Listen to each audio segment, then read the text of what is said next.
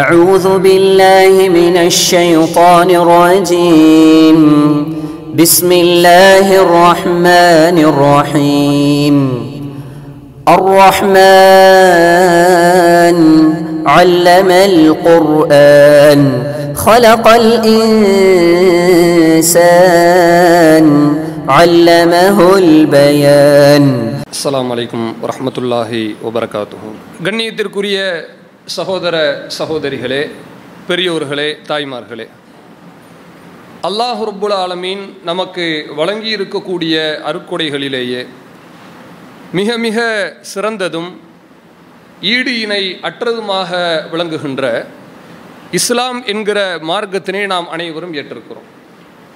இந்த இஸ்லாமிய மார்க்கமானது நபி ஸல்லல்லாஹு அலைஹி வஸல்லம் அவர்களுடைய காலகட்டத்திலிருந்து இன்றைக்கு வரை பல்வேறு கலாச்சாரங்கள் கொண்ட மக்களிடத்தில் பரவி கொண்டிருப்பதை நாம் பார்க்கிறோம். அதாவது பொதுவாக எந்த கொள்கையாக இருந்தாலும் சரி, ஒரே ஒரு கலாச்சாரம் உள்ள மக்களிடத்தில் மட்டும்தான் அது அதிகமாக பரவும். உதாரணத்திற்கு நம்முடைய இந்த இந்தியாவை எடுத்துக்கொண்டீர்களே ஆனால், இங்கு இந்து மக்களுடைய அந்த நம்பிக்கை இருக்கிறது. அது அதிகமாக எங்கே பரவி இருக்கிறது என்று பார்த்தீர்களே ஆனால் நம்முடைய நாட்டிலே. இதே போல புத்த மதங்கள் இருக்கிறது. அது ஒரு குறிப்பிட்ட நாட்டுக்குள்ளாக பெரும்பான்மையாக இருக்கும். மற்ற இடங்களில் ஒரு சிறிதளவுதான் இருப்பார்கள்.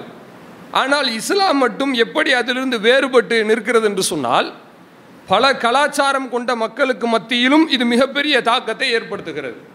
அதாவது எங்கு ஒரு சில மக்கள் வேறு விதமான கலாச்சாரத்தில் வாழ்கிறார்களோ, இப்போ உதாரணத்திற்கு மேலை நாடுகள், ஐரோப்பா நாடுகளை எடுத்துக்கொண்டால் அங்கு நம்முடைய கலாச்சாரம் கிடையாது, அங்கு வேறு கலாச்சாரம் தான். அங்கும் இன்றைக்கு அல்லாஹ்வுடைய அருளால் இஸ்லாம் பரவுகிறது. அரபு தேசங்கள், வளைகுடா பகுதிகள், அதனுடைய கலாச்சாரம் வேறு. அங்கு அல்லாஹ்வுடைய தூதர் சொன்னார்கள், அதனால் பரவுகிறது. நம்முடைய இந்தியா எப்படிப்பட்ட கலாச்சாரம்? இங்கு அந்த இரண்டும் இல்லாமல் வேறு ஒரு கல்ச்சரில் நம்ம வாழ்கிறோம். இங்கேயும் இஸ்லாம் பரவுகிறது. இப்படி பல வகைகளிலே பல மக்களுக்கு மத்தியிலே இஸ்லாமிய மார்க்கம் எந்த விதமான ஒரு குறைவும் இன்றி தாராளமாக பரவுகிறது என்று சொன்னால், இதற்கு நிறைய காரணங்கள் இருக்கிறது. பிரச்சாரம் ஒரு காரணம், நம்முடைய வாழ்க்கை ஒரு காரணம், அல்லாஹ்வுடைய அருட்கொடை ஒரு காரணம்.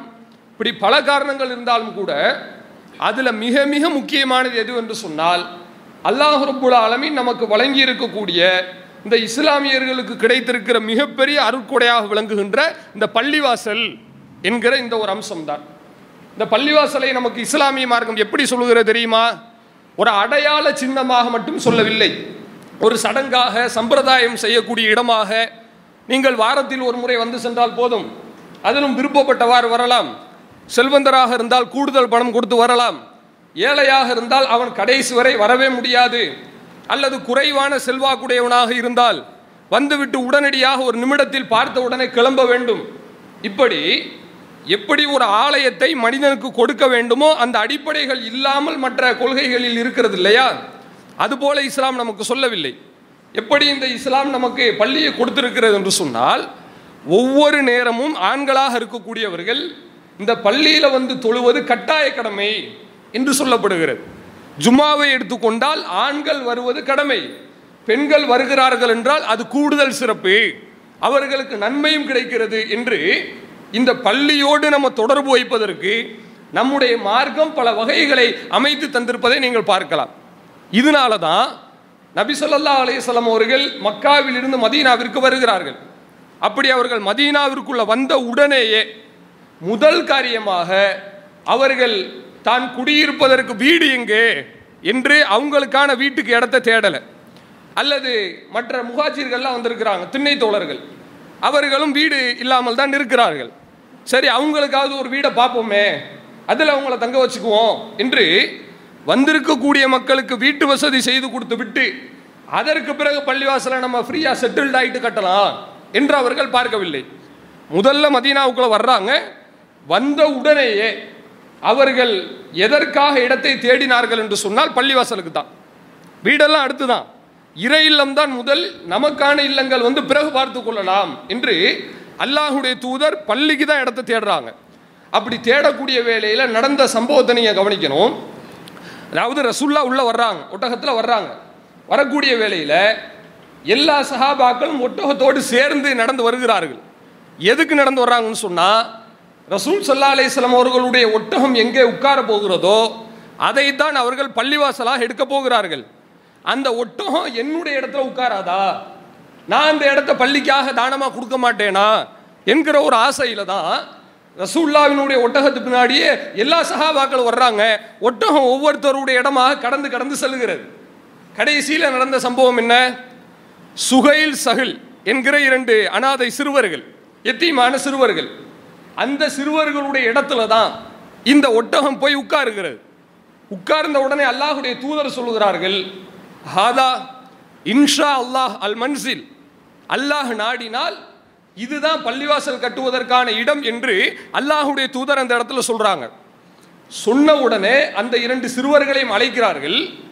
2 சிறுவர்களும் சிறிதும் தாமதிக்காமல், ஒருவருக்கொருவர் பின்னோக்கி முன்னோக்கி செல்லாமல் 2 பேரும் வேகமாக அல்லாஹுடைய தூதரிடம் போட்டி போட்டு கொண்டு ஓடி வருகிறார்கள். ஓடி வந்து ரசூல்லாட்ட அவங்க வந்து பேச்சுவார்த்தை நடத்தும் பொழுது ரசூல்லா கேட்குறாங்க, இந்த இடத்த கொடுங்கப்பா, விலைக்காக கொடுங்க, கிரயத்தை கொடுங்க, நான் உங்களுக்கு கிரயத்தை கொடுத்துறேன், பள்ளிக்கு இந்த இடத்த கொடுத்துருங்கன்னு கேட்குறாங்க. அப்போ அந்த 2 சிறுவர்கள் சொன்ன வார்த்தை என்ன தெரியுமா? பல், நாங்கள் தரமாட்டோம் அல்லாஹுடைய தூதரே, நாங்கள் விலைக்கு தரமாட்டோம்.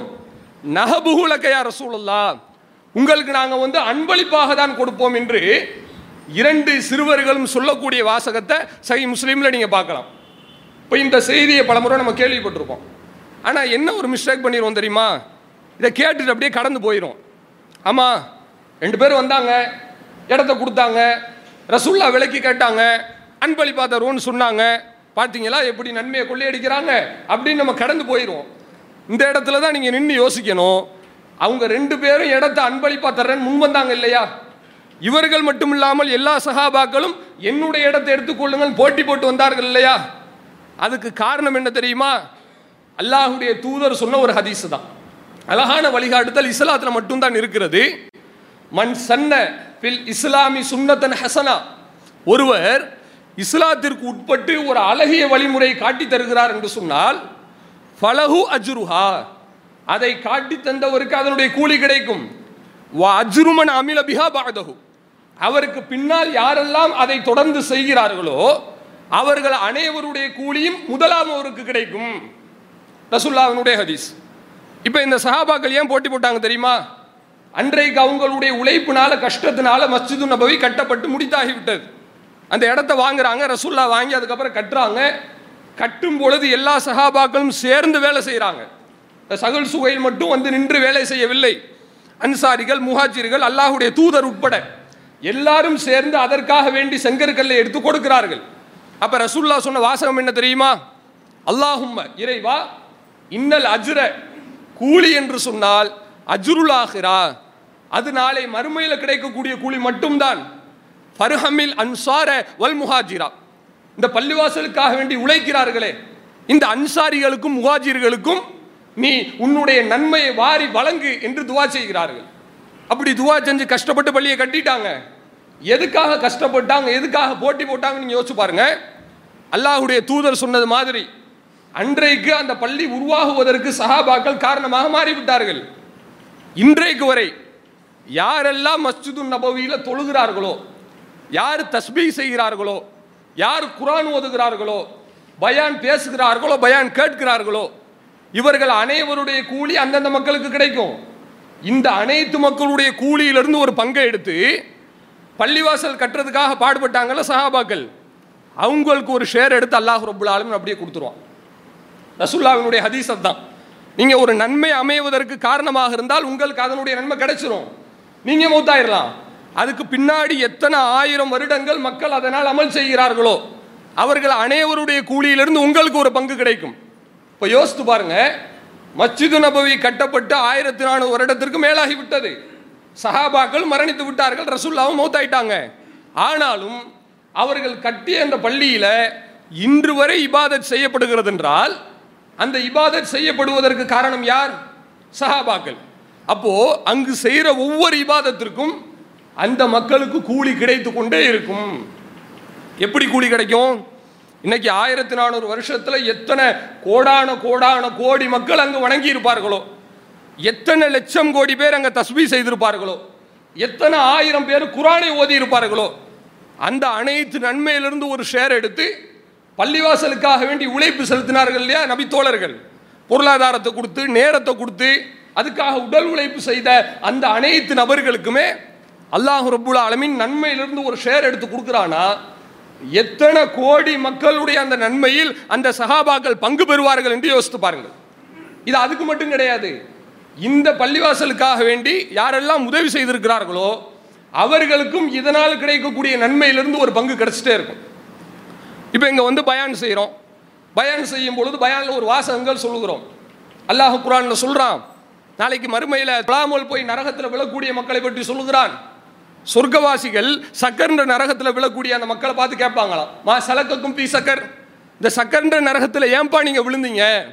அப்போ அவன் சொல்லுவானா, காலு லம்னக்கும் மினல் முசல்லீன், நாங்கள் உலகத்தில் வாழும் பொழுது சரியாக தொழக்கூடியவர்களாக இல்லை. வலம்னக்கு நுத்துஇமுல் மிஸ்கீன், நாங்கள் ஏழை எளிய மக்களுக்கு தான தர்மமும் செய்யவில்லை. ஏன்பா அந்த நரகத்தில் வந்து கிடக்கனா? அவன் சொன்னது கொலை பண்ண, கொள்ளையடிச்சேன், ஊர் சொத்து அடிச்சு உலையில் போட்டேன், அதை சொல்லலை. அவன் சொன்னது ரெண்டு விஷயம். முதல் ரெண்டு, நான் தொழலை, தான தர்மம் செய்யலை. வேற என்னதான் பண்ணிட்டு இருந்த நீ? வகுன்னா நஹூது மஅல் காயிதீன், வீணானவர்களுடன் சேர்ந்து நானும் வீணாய் சுற்றி கொண்டிருந்தேன். வகுன்னா நுகஸிபு பியௌமித்தீன், நாளை மறுமை நாளை நான் பொய் என்று நினைத்து கொண்டிருந்தேன் என்று அந்த மனிதன் அப்பொழுது சொல்வானாம். இந்த வசனங்கள் பயானில் சொல்லப்படுகிறது. இதை ஒரு ஆள் கேட்குறாரு. கேட்கக்கூடியவர் யாரு? 5 வக்து தொழுகை சரியாக தொழக்கூடிய ஆள் இல்லைன்னு வைங்க. அப்போ அவர் யோசிக்கணும். என்ன யோசிக்கணும்னா, அதாவது தொழுகலைன்னா நாளைக்கு சக்கர நரகத்தில் போய் கிடப்போம்னு குர்ஆன் சொல்லுது. நாமளும் தொழாம தான் இருக்கிறோம், வாரத்தில் ஒரு நாள் தான் தொழுகிறோம். அப்போ 5 வேளை தொழுகலைன்னு சொன்னால் இந்த வசனம் நம்மளை பார்த்து சொல்கிற மாதிரியே இருக்கிறது. நாம் திருந்திக்கிறணும். திருந்தவில்லை என்று சொன்னால் இந்த நரகவாசி மாதிரி நாமளும் நாளைக்கு நரகத்தில் போய் இப்படி தான் புலம்பணும் போல என்று அவர் பயந்து 5 வேளை தொழுகையை கையில் எடுத்துட்டாருன்னு வைங்க. இந்த தொழுகையை கையில் எடுத்தனால அவருக்கு நன்மை கிடைக்கும். அவர் தொழுகிறது காரணம் யாரு? பயான் செஞ்சவங்க. பயான் செஞ்சவங்க அதில் ஒரு நன்மை கிடைக்கும். இந்த பயான் நடக்கிறது காரணம் என்ன? பள்ளி. இந்த பள்ளிக்கு யாரெல்லாம் உதவி செய்தீர்களோ உங்களுக்கும் ஒரு நன்மை கிடைக்கும். அல்லாஹ் ரப்புல் ஆலமீன் வந்து சுருங்கிய கை கொண்டவன் இல்லை. அல்லாஹ் குர்ஆனில் சொல்லி காட்டுறான். அதாவது யூதர்கள் சொல்லுகிறார்களாம், வகாலத்தில் யஹூது யதுல்லாஹி மக்லூலா, அல்லாஹுடைய கை வந்து கட்டப்பட்டிருக்குன்னு சொல்றாங்க. நபியே நீங்க அவங்களுக்கு பதில் சொல்லுங்க, பல் யதாஹு மபசூத்ததான், அவனுடைய கை ரெண்டும் தாராளமாக மிக தாராளமாக விரிக்கப்பட்டிருக்கிறது. விரிக்கப்பட்டிருக்குன்னா எல்லாம் இப்படி விரிச்சு வச்சுட்டு இருப்பான்னு அர்த்தம் கிடையாது. தாராளமாக அள்ளி அள்ளி கொடுப்பான். அப்படி இருக்கும் பொழுது இந்த பள்ளிக்காக வேண்டி ஒரு 1000 ரூபாய் 500 ரூபாய் நம்ம சாதாரணமாக கொடுத்துட்டு போயிடுறோம். இதனுடைய எஃபெக்ட் எவ்வளவு? இதனுடைய நன்மையின் பிரம்மாண்டம் எவ்வளவு? இதில் யாரெல்லாம் பலன் பெறுகிறார்களோ அவர்கள் அனைவருடைய கூலியும் இதற்காக வேண்டி உழைத்தவர்களுக்கு கிடைக்கும். நம்ம ஜும்மா பயான் ஆரம்பிக்கிறதுக்கு முன்னாடி பார்த்தோம், சில சகோதரர்கள் குர்ஆன் ஓதிட்டு இருந்தாங்க. குர்ஆன் ஓதுன்ற எவ்வளோ ஒரு நன்மையான காரியம் யோசிச்சு பாருங்க. அல்லாஹுடைய தூதர் நமக்கு தெளிவாக சொல்லி காட்டுறாங்க. வேற எந்த மதத்திலையுமே வேதத்திற்கு இந்த அளவுக்கு முக்கியத்துவம் கொடுக்கப்படவில்லை, இஸ்லாத்தில் கொடுக்கப்பட்டிருக்கிறது. அதாவது ரசூலுல்லாஹ் நமக்கு சொல்லி காட்டுறாங்க, குர்ஆனை நீங்கள் ஓதுகிறீர்கள் என்று சொன்னால் ஒரு எழுத்திற்கு 10 நன்மை கிடைக்கிறது. அலிஃப் லாம் மீம் என்று ஒருவர் ஓதினால் அது ஒரே எழுத்தல்ல, வலாக்கின் அலிஃபுன் ஹருஃபுன், மாறாக அலிஃப் என்பது தனி எழுத்து, வலாமுன் ஹருஃபுன், லாம் என்பது தனி எழுத்து, மீமுன் ஹருஃபுன், மீம் என்பது தனி எழுத்து. அலிஃப் லாம் மீம்னு சொல்றது கேட்கும் போது எல்லாரும் மனப்பாடம் ஆயிடும், பெரிய கஷ்டம் கிடையாது. இந்த 3 எழுத்துக்களை சொன்னா உங்களுக்கு 30 நன்மை கிடைக்கிறது என்று ரசூலுல்லாஹ் சொல்றாங்க. ஓதுன உங்களுக்கு 30 நன்மை கிடைக்கும். இந்த ஓதுறதுக்கு பள்ளிக்கு காரணம் யாரு? அவங்களுக்கும் இந்த 30 நன்மை எடுத்து அல்லாஹ் ரப்புல் ஆலமீன் கொடுத்து கொண்டே இருப்பான். இப்போ யோசிச்சு பாருங்க, நாம் கொடுக்குறோம், சாதாரணமாக கொடுக்குறோம், ஒரு பெருசாக ஒரு எதிர்பார்ப்புலாம் கொடுக்குறோம். ஆனால் அதனுடைய நன்மை எப்படி கிடைக்கிறது? இந்த பள்ளி ஒரு 50 வருடங்கள் இங்கு இயங்குகிறது என்று வைத்துக் கொள்ளுங்கள். நான் 40 வருஷத்தில் மூத்தா போயிடுவேன். பாக்கி 10 வருஷம் இருக்கு இல்லையா? அந்த 10 வருஷத்தில் யாரெல்லாம் இங்கு அமல் செய்கிறார்களோ அவர்கள் அனைவருடைய கூலியிலிருந்து அல்லாஹ் நம்ம கொடுக்க போறான். அந்த 10 வருஷத்தோடு நிற்காதுங்க. 10 வருஷத்தில் ஒருத்தர் என்ன செய்கிறார்னா, அவர் இந்த பயானை கேட்கிறார். கேட்டுட்டு அவர் வெளியே போய் யோசிக்கிறார், நாம கையில் கட்டுற தாயத்தெல்லாம் சரின்னு நினைக்கிறோமே, தர்காவுக்கு போகிறது சரியானது நம்ம புரிஞ்சு வச்சிருக்கிறோமே, ஆனால் இங்கு சொல்லக்கூடிய விஷயங்கள் கரெக்டாக தானே இருக்குது. இணை வைப்பாக அல்லவா இருக்கிறது, இணை வைத்தால் சொர்க்கம் ஹராமாகி விடும் அல்லவா என்று பயந்து அவர் அந்த இணை வைப்பை விட்டு வெளியே வந்து விட்டார் என்று வைத்துக் கொள்ளுங்கள். பயான் செஞ்சவங்களுக்கு நன்மை கிடைக்கும். பயான் நடத்துறதுக்கு காரணமான, இந்த பள்ளியை கட்டுவதற்கு காரணமான அனைவருக்கும் இதுல இருந்து ஒரு ஷேர் எடுத்து அல்லாஹ் கொடுத்துக்கிட்டே இருப்போம். இப்போ நீங்கள் மஸ்ஜித் நபவியை நினச்சி பாருங்க, எதுக்கு சஹாபாக்கள் போட்டி போட்டாங்கன்னு யோசிச்சு பாருங்க. ரசூல்லா அந்த இடத்துல போய் உட்கார்ந்த உடனே என் இடத்துல உட்காந்துருச்சு, யார் ரசூலுல்லாஹ் என் இடத்த விட்டுருங்க அப்படின்னு கெஞ்சவில்லை சஹாபாக்கள். வேற யாரே இடத்துல போய் உட்கார சொல்லுங்களேன், இல்லை ஷேர் பண்ணிக்கிறோம் அப்படி கூட சொல்லலை. நாங்கள் உங்களுக்கு தான் கொடுப்போன்னு முன்னிட்டாங்க.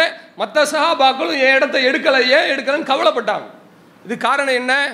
இன்று வரை அங்கு என்ன நன்மை செய்யப்படுகிறதோ அனைத்திலிருந்து ஒரு பங்கை எடுத்து அல்லாஹ் ரப்புல் ஆலமீன் அந்த சஹாபாக்களுக்கு கொடுக்கிறான் என்று சொன்னால் நீங்கள் யோசித்து பாருங்கள். நாம் ஒரு பள்ளி அமைவதற்காக வேண்டி உதவி செய்தால் அதனுடைய கூலி அளப்பெரியது, பிரம்மாண்டமானது. அல்லாஹ் குர்ஆனில் சொல்வது போன்று வல் வஸ்னு யௌமைதினில் ஹக், அதாவது நாளை மறுமையில் நன்மையை அல்லாஹ் நிறுத்து பார்ப்பான் என்பது உண்மையுமே நடக்கும், பொய் கிடையாது. எவனும் நன்மை தீமை அதையெல்லாம் துச்சமாக நினைக்க கூடாது. அம்மாமன் சக்குலத் மவாசீனுஹு, யாருடைய நன்மையின் எடைகள் கனமாக இருக்கிறதோ ஃபஉலாயிக ஹுமுல் முஃப்லிஹூன், அவர்கள் தான் நாளை மறுமையில வெற்றிக்குரியவர்கள் என்று குர்ஆன் சொல்கிறது. நீங்க நல்லா யோசிங்க, நீங்க மிகப்பெரிய நன்மையை கொண்டு போனாதான் மறுமையில வெற்றி பெற முடியும். ஒவ்வொருவரும் தன்னுடைய செயலை வைத்து நன்மை அடைய முடியாது. இப்போ நான் இருக்கேன் 70 வருஷம் 80 வருஷம் அல்லாஹ்வுடைய நாட்டத்தில் வாழ்றேன்னு வைங்க, இந்த 80 வருடம் செய்யக்கூடிய நன்மை எனக்கு போதுமானதாக மாறாது. நாளைக்கு மறுமையில் நான் போய் வெற்றி பெறுவேனா என்பது தெரியாது. ஏன்? இன்றைய காலகட்டம் என்பது ஒவ்வொரு மனிதனும், யாரும் இதில் பெரும்பாலும் விதிவிலக்கு இருக்க வாய்ப்பில்லை, ஒவ்வொரு மனிதனுமே செய்யக்கூடிய நன்மையை விட தீமை தான் அதிகமாக இருக்கிறது. அப்படிப்பட்ட மோசமான காலகட்டத்தில் வாழ்கிறோம். இந்த மாதிரியான நேரத்தில் ஏன் நன்மை எனக்கு போதும் என்று நீங்கள் நினைத்தீர்களே, ஆனால் நான் நினைத்தால் என்னை விட பெரிய முட்டாள் உலகத்தில் எவனுமே இருக்க மாட்டான். என்னுடைய நன்மையை கடந்து எனக்கு உபரியான நன்மை நிறைய கிடைக்கணும், பல வகையில் கிடைக்கணும்னு நம்ம நினைக்கணும். அதுக்கு தான் சொல்லுவாங்க, நீ தொழிலில் முன்னேற வேண்டும் என்று சொன்னால் ஒரு மந்திரத்தை கற்றுக்கொள் என்று சொல்வார்கள். மந்திரம்னா மாந்திரிகமாக நினச்சிடாதீங்க, சும்மா வாசகத்தை தான் அப்படி சொல்லுவான். அதுக்கு என்ன சொல்லுவாங்க? உன்னுடைய விழிப்பிலும் உன்னுடைய உறக்கத்திலும் உனக்கு வருமானத்தை உன் தொழில் ஈட்டி கொடுத்து கொண்டே இருக்க வேண்டும். கடையை சாத்திட்டு போனால் உனக்கு வருமானம் இல்லைன்னு நினச்சனா அது அளவான வருமானம். நீ தூங்கினாலும் கூட உனக்கு வருமானம் வந்துக்கிட்டே இருக்கணும். அந்த மாதிரி ஒரு இதை ஏற்பாடு பண்ணி வச்சுக்க, நீ சீக்கிரத்தில் பணக்காரனாயிருந்தான்னு சொல்லி ஒரு வழிமுறை ஒன்று சொல்வார்கள். இப்போ நாளைக்கு மறுமையில் வெற்றி பெறுவதற்கு தன் கையை கொண்டு நம்ம வெற்றி பெற முடியாது. அது எவ்வளவு நன்மை, அல்லா நாடுனா நன்மை இல்லாமல் வெளியில் உள்ள அனுப்புவான், அது வேற. ஒரு மனிதன் என்கிற அடிப்படையில் பார்க்கும் பொழுது நம்முடைய நன்மை மட்டும் நமக்கு போதும் என்று நினைக்கக்கூடாது. நாம் சம்பாதிக்கக்கூடிய சுய நன்மைகளை கடந்து பள்ளிவாசலுக்காக வேண்டி உதவி செய்தோமே ஆனால் அந்த பள்ளியில் எத்தனை 1000 வருடங்கள் எத்தனை வருடங்கள் மக்கள் தொழுகிறார்களோ அனைவருடைய நன்மையிலிருந்து ஒரு பங்கெடுத்து அல்லாஹ் நமக்கு கொடுக்குறான்னு சொன்னால் யோசிச்சு பாருங்க, பள்ளிவாசலுக்காக செய்யக்கூடியது எவ்வளோ பெரிய உதவின்னு. ரெண்டாவது என்ன? பள்ளி கட்டுவதற்கு நம்ம காரணமானால் இதில் இரண்டாவது நன்மை ஒன்று இருக்கிறது. அதாவது ரசூல் ஸல்லல்லாஹு அலைஹி வஸல்லம் சொல்லி காட்டுறாங்க, அஹப்புல் பிலாதி இலல்லாஹ், ஊரில் உள்ள இடங்களிலேயே அல்லாஹுக்கு மிக மிக பிடித்தமானது எது தெரியுமா? மசாஜிதுஹா, அதனுடைய பள்ளிவாசல்கள் தான். அபுகலுல் பிலாதி இலல்லாஹ், அல்லாஹுக்கு மிக கோபமான இடம் எது?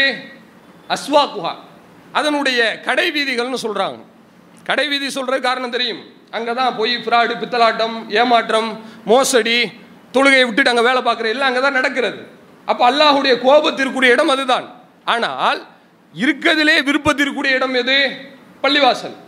அப்போ நீங்கள் பள்ளிக்கு உதவி செஞ்சீங்கன்னா ரெண்டாவது நன்மை உங்களுக்கு கிடைக்கிறது. அது என்னது? இப்போ சாதாரண மனுஷனே எடுத்துக்கிட்டாலும் ஒரு மனுஷன் விரும்புறதுக்கு உதவி செஞ்சுட்டோன்னு வைங்க, அவனுடைய விருப்பத்தை நம்ம ஈஸியாக நம்ம பெற்றுடலாம். அதே மாதிரி அல்லாஹ் விரும்பக்கூடிய பள்ளிக்காக வேண்டி நீங்கள் உதவி செய்தால் அல்லாஹுடைய விருப்பத்திற்கு நீங்கள் உதவி செய்கிறீர்கள் என்கிற ஒரே காரணத்திற்காக அல்லாஹ் ரப்புல் ஆலமீனுடைய அந்த நேசம் நமக்கு கிடைத்துவிடும் என்பதை இந்த செய்தியிலிருந்து விளங்கிக் கொள்ள முடிகிறது. எனவே மற்ற எல்லா செயல்களுக்கும் நம்ம உதவி செய்யலாம். அது அனைத்தையும் விட பள்ளிவாசலுக்காக வேண்டி செய்வது பல வகைகளில் நமக்கு நன்மை தருகிறது. ஒரு ஏழைக்கு நீங்கள் ஒரு 200 ரூபாய் சாப்பாட்டு கொடுக்குறீங்க, ஒரு வேளை சாப்பிட்டுட்டாருன்னு சொன்னால் சாப்பிட்டுட்டு அவர் துவா செஞ்சுட்டு போயிடுவார். துவா செஞ்சாருன்னா அதோடு முடிந்து விட்டது. ஆனால் பள்ளி அப்படிப்பட்டது கிடையாது. நீங்கள் கொடுத்துடலாம், அது எந்த ஊரில் இருக்குது, எந்த தெருவில் இருக்குது, எந்த இடத்துல இருக்குது, எதுவும் தெரியாது. நாம் அல்லாஹுடைய நன்மையை கருதி நம்ம கொடுக்குறோம். கொடுக்கும் பொழுது அந்த பள்ளி அமைந்து அங்கு எத்தனை மக்கள் தொழுகிறார்களோ அவர்கள் அனைவருடைய நன்மையிலிருந்து அல்லாஹ் ரப்புல் ஆலமீன் நமக்கு ஒரு பங்கை எடுத்து கொடுப்பான் என்று சொன்னால், நாம் உறங்கும் பொழுதும் நமக்கு நன்மை வந்து கொண்டே இருக்கும். நாம் வீட்டில் தூங்கிட்டு இருப்போம், அங்கே ஒருத்தர் தொழுதுட்டு இருக்காருன்னு வைங்க, அவருடைய நன்மையிலிருந்து ஒரு ஷேர் எடுத்து அல்லாஹ் ரப்புல் ஆலமீன் நமக்கு கொடுப்பான். அப்போ நாளைக்கு மறுமையில் நீங்கள் போய் பார்க்கும் பொழுது இமாலய நன்மைகளுக்கு சொந்தக்காரர்களாக நீங்கள் மாறிவிடுவீர்கள். அங்கே போய் நிற்போம், தொழுத நன்மை, திக்ரு செஞ்ச நன்மை, குர்ஆன் ஓதுன நன்மை, இபாதத் செஞ்ச நன்மை, பயான் செஞ்ச நன்மை, பயானை கேட்ட நன்மை, இப்படி தாராளமாக வந்து எக்கச்சக்கமாக குவிந்து நிற்கும். இந்த நன்மைகள் எல்லாம் யார் செஞ்சது? நான் செஞ்சதில்லை, வேற எப்படி எனக்கு கிடைச்சிச்சு? ஒரு பள்ளி அமைகிறதுக்கு நான் உதவி செஞ்சேன் என்ற அந்த ஒரு ஆறுதல் இருக்கிறது அல்லவா, அதுதான் நமக்கு தேவை. எனவே சஹாபாக்கள் அனைவரும் என்னுடைய இடத்தை எடுத்துக்கொள்ளுங்கள் என்று போட்டி போட்டு வந்ததற்கு காரணம் அந்த மஸ்ஜிது நபவி அன்றைக்கு அமைந்திருக்கிறது என்றால், இன்று வரை கியாமத் வரை யாரெல்லாம் அதில் அமல் செய்கிறார்களோ அவர்கள் அனைவருடைய கூலியிலிருந்து ஒரு பங்கை எடுத்து அல்லாஹ் ரப்புல் ஆலமீன் அந்த சஹாபாக்களுக்கும் நபி ஸல்லல்லாஹு அலைஹி வஸல்லம் அவர்களுக்கும் கொடுக்கிறான் என்பதை இந்த செய்தியின் மூலமாக தெரிந்து கொள்ள முடிகிறது. எனவே கண்ணியத்திற்குரிய சகோதர சகோதரிகளே, பள்ளிவாசலுக்காக வேண்டி உதவி செய்யக்கூடிய வாய்ப்பு எப்பொழுது எந்த நேரத்தில் எப்படிப்பட்ட சூழலில் நமக்கு வந்தாலும் சரி, அதை ஒருபொழுதும் தவற விட்டு விடாமல் அதற்காக அதிகமாக உதவி செய்து மறுமையிலே பல கோணங்களில் இமாலய நன்மை பெறக்கூடிய நன்மக்களாக அல்லாஹ் நம் அனைவரையும் ஆக்கி அருள் புரிவானாக. வாஹிர் தஅவானா அனில் ஹம்துலில்லாஹி ரப்பில் ஆலமீன். அல்லாஹ்